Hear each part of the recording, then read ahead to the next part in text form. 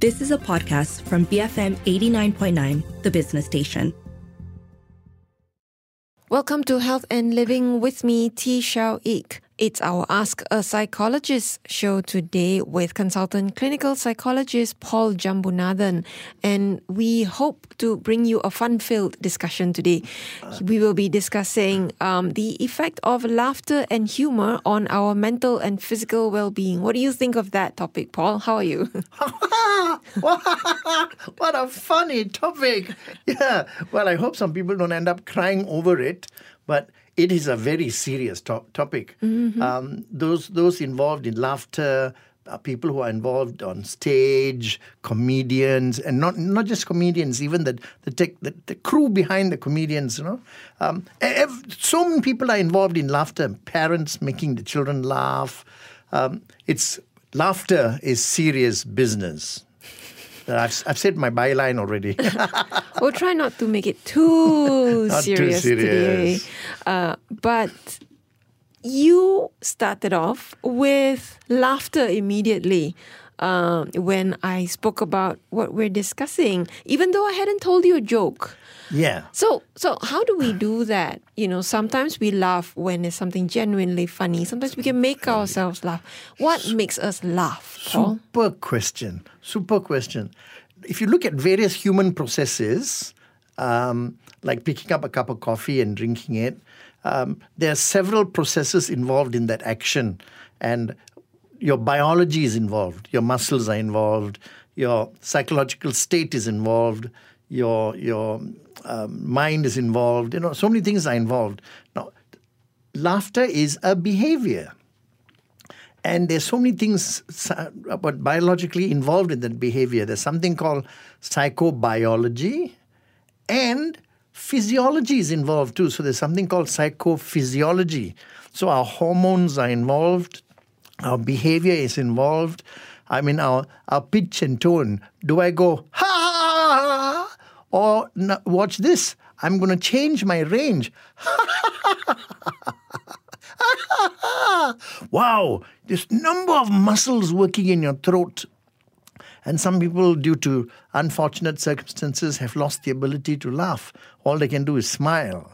Then our hormones are involved. If you're happy or sad. Now, some people who are very sad just cannot feel like, they don't feel like laughing. But because they want to fit into a social setting, they can actually smile and say, yeah, that was funny. But then they turn off again. So it is a very complex, it's one of the more complex behaviors in human existence. And what's even more interesting is it transcends culture. Amazing. We all tend to make that kind of noise. Depending, of course, on our larynx and all that, we go hee or ha ha ha ha. And it comes naturally, but it's so different, but it means the same. It can have different intentions, but we are laughing. All right. And what is the effect on us when we laugh? Because if you say it's a behavior, it seems like a response to something. Yeah. But I'm getting the sense it doesn't just stop there. You see, I'm laughing now because as you said something, I'm responding mentally. And just because I see something, I don't choose to laugh or not. Okay? I'm triggered. If I break it down, of course, you can see the pathway of laughter. But I thought of something just now. I thought of how someone did something funny, and in my head, I started laughing. I'm nowhere near, I'm hundreds of miles away from this person. But as it happened, I started laughing. So memory, long-term, short-term, observation, what triggers you? Are you in a fit state to laugh? So many factors. Yeah. But is there a sort of feedback loop where after we've produce this response, it has an impact on our feelings, on our physiologically, our state of being as well? Yes. I don't want to get technical, but there are hormones that can trigger your laughter, hormones, muscles, perception. Now, if I just blindfolded you, dumbfounded you and everything, if I took away all your senses and something happened around you, you may not be able to laugh at all because you're not aware of it. So you see, perceptions are involved. So you can actually see something, sense something. And along those lines, we have hormones that are triggered. And happy hormones are triggered. Anger hormones are triggered. So somebody laughs at you tripping and falling, and somebody else says, hey, don't laugh, lah. Two totally different emotions triggered by the hormones that are gushing because of an observed event. Yeah, so people choose. You choose. And it's actually not really a conscious choice. It is very much an unconscious practice, a response. You hear so much about laughter being good for us. Yes. Can it actually have effects on our well-being? I read this pretty famous experiment. It was an experiment that a journalist did on himself. This journalist named Norman Cousins, right, who was diagnosed with very painful chronic condition, but he prescribed his own therapy of watching funny TV shows, and this was in the days of Laurel and Hardy and Marx Brothers. Oh, I love them. 10 minutes of laughter a day, he said, gave me 2 hours of pain-free sleep. Now, what's the link there? That's a neurobiological link. I'm not going to step too far into it, but the link that I'm certainly aware of is that it generates endorphins, it generates happy hormones. But for me, what it generates is this. For him to be able to laugh over and above his pain, he perceives his pain, but he now has to perceive something above that pain to trigger a non-pain response. And he's now developing an automatic pathway whereby when he's in pain, he sort of triggers into that pathway and says, I know how to feel better. I can seek out different things. It's not that he has to go and seek out Laurel and Hardy, but his brain pathway is triggered where he can look out for something else by ignoring the pain. Yeah. So he trains his mind. I see. So let's look a little bit at what makes us laugh, because you gave some examples of when someone falls down. Some people may find that funny, some people may not. So that's sort of laughing at someone's misfortune, maybe. Let's explore that a little bit. Different things make different people laugh. We find different things funny or humorous, right? Okay. Yes, apart from brain trauma or mental health trauma, we have people who are thinking about things and laugh to themselves. When we're walking and you see a dog, having a wee-wee by a man's foot, you look at it and say, that's broken certain laws. I wonder what's going to happen. And then you laugh. And it's how your perception kicks in, and expectation. You expect something to happen. You expect the bride to bring in the cake nicely, and then she slips and falls. And if it's acceptable enough, yes, you laugh. Or cry. You choose. Okay. There are different styles of humor, or we talk about how somebody has a certain sense of humor, meaning the kinds of funny comments they may make to elicit laughter, or what they may laugh at, right? Do you want to talk a little bit about these different senses or styles of humor? Yeah, there's. I might crack a little joke with you. We're meeting for the first time, and I might crack a joke with you and say, "Hi, my name is Paul Jambunathan. If you have difficulty at remembering my name is Jambu, as in the fruit jambu, so you call me Jambu. You may not know whether to laugh or not, okay? But I say, you can laugh at this. And then there's a laughter follows that. And that's a kind of way I am putting myself down, playing with my name, and developing a bond. If I meet a baby for the first time, what am I most likely to do? Most likely, I'm not going to talk about Manchester United, but if I have a little baby, I'm going to talk about, hello, kuji, tickle tickle. You get that laughter, and that's another bonding laughter. The baby has this wonderful physiological response. And then they look at this face. This face is associated with this kind of stuff. Then you have disrespectful laughter. People who laugh at the misfortune of other people because it's racist. Put down laughter. Recently something happened. Somebody was making fun of someone else who had a disability, and they were laughing at his gait, basically. And an attempt at trying to wind it up, I cracked a joke. And they were cracking jokes, putting him down. Then I cracked a joke and said, Macha, this fella can do breakdance better than you guys, lah. And then they started imitating him and laughing. And then I spent some time with him and then chit-chatted. But the guys walked away. So that was put down laughter with bonding laughter and appreciation and diffusion as well. So many little things have happened because of that laughter. So no one walks into it thinking, this is what I'm going to do. Yeah. We have put down laughter in terms of people who are shy. Hey, listen, please book a flight for me, but I need the 2 seats because I'm a little bit, a little bit on the large side. So hate me, put me down laughter to diffuse a potential situation later on, a potential critical situation. Sort of like a self-effacing. Self-effacing. Exactly. Okay. And then, of course, we laugh at life. Absurd situations, right? Absurd Something situations. That's so unexpected, like you said earlier, Unexpected. almost surreal. But what makes it absurd? It's your expectation. Yes. Your understanding of this is the norm. Yes. And then something abnormal happens, and it fits in. But if you're always laughing at absurd situations where people are getting hurt, it's like pathological laughter. And then you're branded as someone with different value systems, and nobody's going to hang out with you.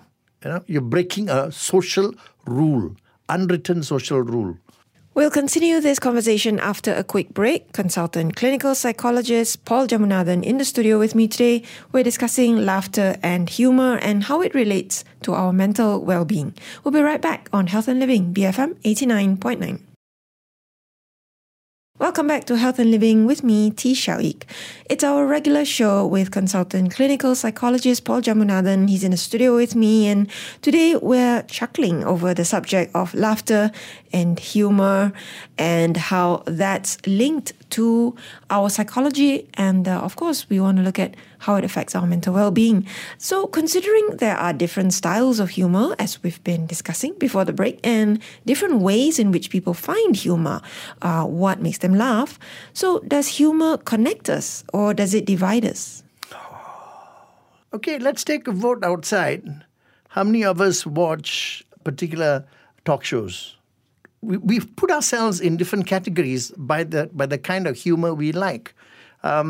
Some people can't stand clowns. Others love clowns. Some people love making jokes at different genders. So it's purely personal. And are we talking about laughter and humour being able to bring us together? Definitely. It can bring you together not just as buddies. It could bring you together for life, till death do you part, because you shared a joke. Sharing laughter, laughing together. I would go on to say laughing is like it's exposing myself a little bit. I'm letting the world know I find this funny. I'm letting the world know that I am this sort of a guy. I'm letting the world know that I am part of this group that has this kind of joy and fun. But if I go up to that group and become a Karen and that sort, then of course I'm also making a statement. Yeah. Yep.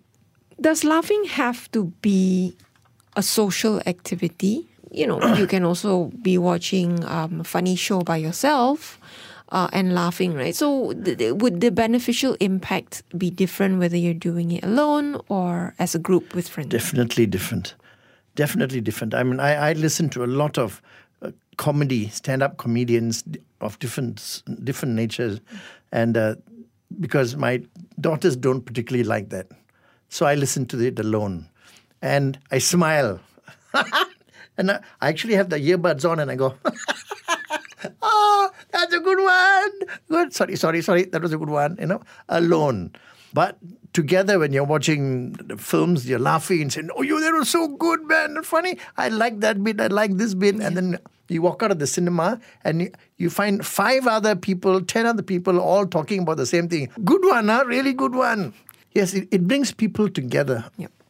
Is somebody who laughs a lot necessarily a happier person, more, mentally well-adjusted compared to somebody who seems more serious, we might call them? No, not necessarily.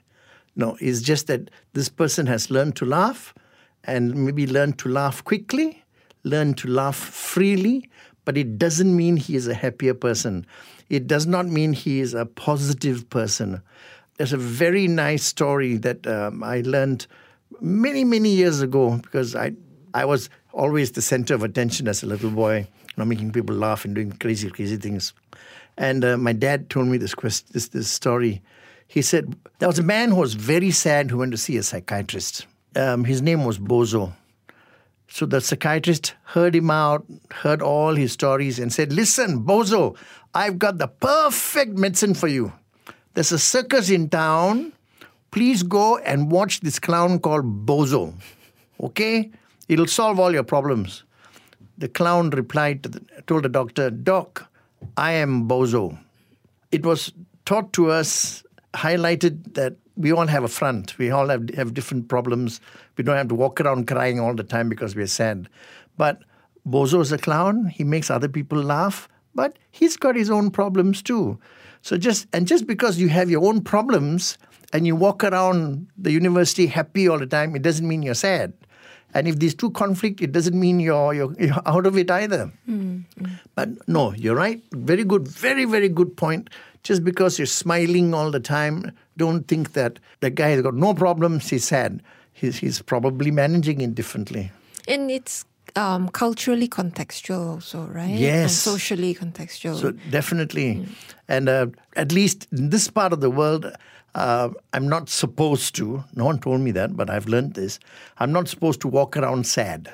I'm supposed to walk around with at least a smile or at least a happy-looking face because everybody will say, oh, you're Paul sad, Paul sad. And the rumbles will start. But if I walk around, if I'm sad and I then start walking and laughing and joking and, playing the fool, that's a problem there too. You're not regulating your emotions well enough. Yeah. That's interesting. And we learn that, I suppose. Conformity. Yes. When children are growing up. Must conform. Hey, he fell down. Don't laugh. No. Or, we're somewhere serious. I don't know. Maybe a religious, yes. Or cemetery, famous. Yes. Cemetery, famous playground, men's cemetery. We've all been scolded before, I think, for laughing or playing in the cemetery. So, speaking of, I guess, children, laughter, playing, that's part of childhood and growing up. It's part of the development of laughter too. Yes. Practicing. But we are also taught as we get older, conditioned that if something is important, it has to be serious. Or that we're somehow told to grow out of laughter. Why is that? Well, one is the environment you're in and it's their culture. That's one thing. But if you're coming in raw, you either have to assimilate or reject that culture and move on. But it's all about assimilation into a culture. That's why you have to. You follow their rules. But when I go to a social gathering and I hear children playing, I look at the children and I love it. And they're loud, they're invasive. They're irritating other people's discussion. I look at them and say, wow, that's happiness, man. Not a care in the world. Then sometimes in a serious situation, I see a child crying. What I see is someone telling the child, don't cry. And the way they're telling the child not to cry is by impinging some kind of pain or something negative. Tap, don't cry, smack, don't cry. Now, I'm looking at the child and saying that the child is saying something. Expressing. The child is expressing something but doesn't know the words and things like that. But the child is saying something, and that's exactly the same thing with laughter. The child is saying something. You see the child's face when you give them an ice cream or something nice. You see the face change. Then you add noise to that, increase the volume, and you'll see laughter. Or you may not hear laughter, but you might hear, yum. And this is all part of this. Please don't be mistaken that idea, this emotion we're talking about, laughter and humor, is only contained by these two words, For us, we've got laughter, humor, we have hilarity, we have going berserk. All these words are culturally connotated as well. And there is a reason for it. There's a reason for it. And we all do it together. Do you find that we laugh less as we grow older? And is that maybe a sad thing? Yes, I agree with you. It's not a scientific response, but I agree with you. I notice less old people laughing than young people. But middle-aged people, with a little bit of facilitation, you find that the volume is exacerbated. It's really loud because everyone's sharing the same value. But let's not be mistaken again to say we're too old to laugh. For me, my theory is I've got a bigger license to laugh now. I don't care. I'm going to laugh means I'm going to laugh appropriately. But I will laugh. And I have memories to laugh about. And I want to make other people laugh. And I really want to crack a joke. I don't go about making it. But the stand-up comedians and the professionals, they stand up and they write about things. But if you do it spontaneously and people burst out laughing, how nice, man. That's bonding. That's bonding. And it's an expression of freedom, an expression of you've just thrown a firecracker of positivity into the room somewhere. Yeah, you're never too old to laugh. How do you use laughter and humor in your line of work, Paul? You hear about things like laughter therapy, which is very prescriptive, maybe. Yes. I don't know. You come across people who are going through various challenges and issues. Yes. Yeah. Yeah. What I do deliberately is it's not always talking about the issue at hand, but we often talk about so many other issues related. And I look for a twitch near the lip that changes and smiles a little bit. And that tells me a big story. That tells me, okay, the muscle faces are working. Okay, the perception of something funny is there. And I start off with my preamble.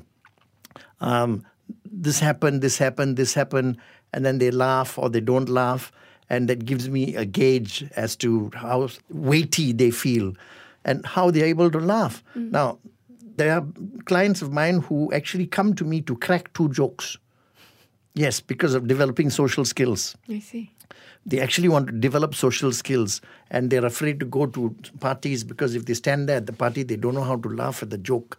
They don't understand the joke. So that we have to break down the joke as in, this is why. But yes, people use laughter in therapy.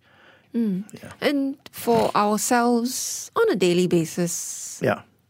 And I asked you, do you find that adults laugh less as we grow older, right? Because I find that, if I'm trying to think of the last time I sat down with good friends and, really laughed the way we did back in university, sometimes I feel like I can't remember the last time I did that, Okay. How do I get more laughter in my life, more humor? More fun. I mean, the bigger umbrella we can choose is more liberating fun. Is design it. You actually have to sit down and prioritize it and design it. You can design fun. Be the clown. Do not be afraid to be the clown. Plan it. Plan practical jokes. Wow, you can do so many things. The good thing, Shawik, you did just now was, Paul, when I look back and I think, when was the last time I actually had a good sit-down laugh session? Then choose. What do you want? Do you want to laugh at a good film? Is there something coming around? Or let's join a laugh therapy session, see if it works for you. Try anything. Yeah. Try anything. There's a very famous researcher called Dr. Martin. That's the one. Very famous research, very good research. And given the state of psychology in the world now, it's such a difficult topic. He has actually done some very good research, the best research so far, I would say. They even have a free questionnaire, a scientific questionnaire. It's actually evidence-based. But unfortunately, he can only tell you 5 or 6 different categories of the kind of laughter you have. Laughter or humor? Humor, mixed. It's got laughter involved in it as well. You know, and I would suggest that you look that up. Read about laughter. Read jokes. You know, I still watch cartoons. Look at the funny side of things. You know, people say that all the time. Look at the funny side of things. It's not easy when you're sitting in a traffic jam and you're late. Yeah, but turn the radio on to something else. Have a tape that is all about jokes. Put that on. So that's the Humour Styles questionnaire or test. Yes, and it's quite recent. Yeah. So we'll put a link to it in our podcast. Yeah, you'll get the results too. The results are there. And it's really interesting to do a bit of self-reflection on your own style of humor. I don't think it's something we really think about very consciously. Yeah, and this one, I think the maximum marks per question is 7. Now, whether you from totally disagree to agree. Totally agree. Yeah, 7. Now, don't try and score all 7, guys. And don't be worried if you score all ones. What you should be looking at is if the question says, I laugh at least 3 times a day, and you put 1, that means not exactly, I disagree. All you have to do is to become aware of the fact that you laugh 3 times a day. So become aware of that emotion that you have, or you laugh all the time. I laugh in the office spontaneously and get scolded by my boss.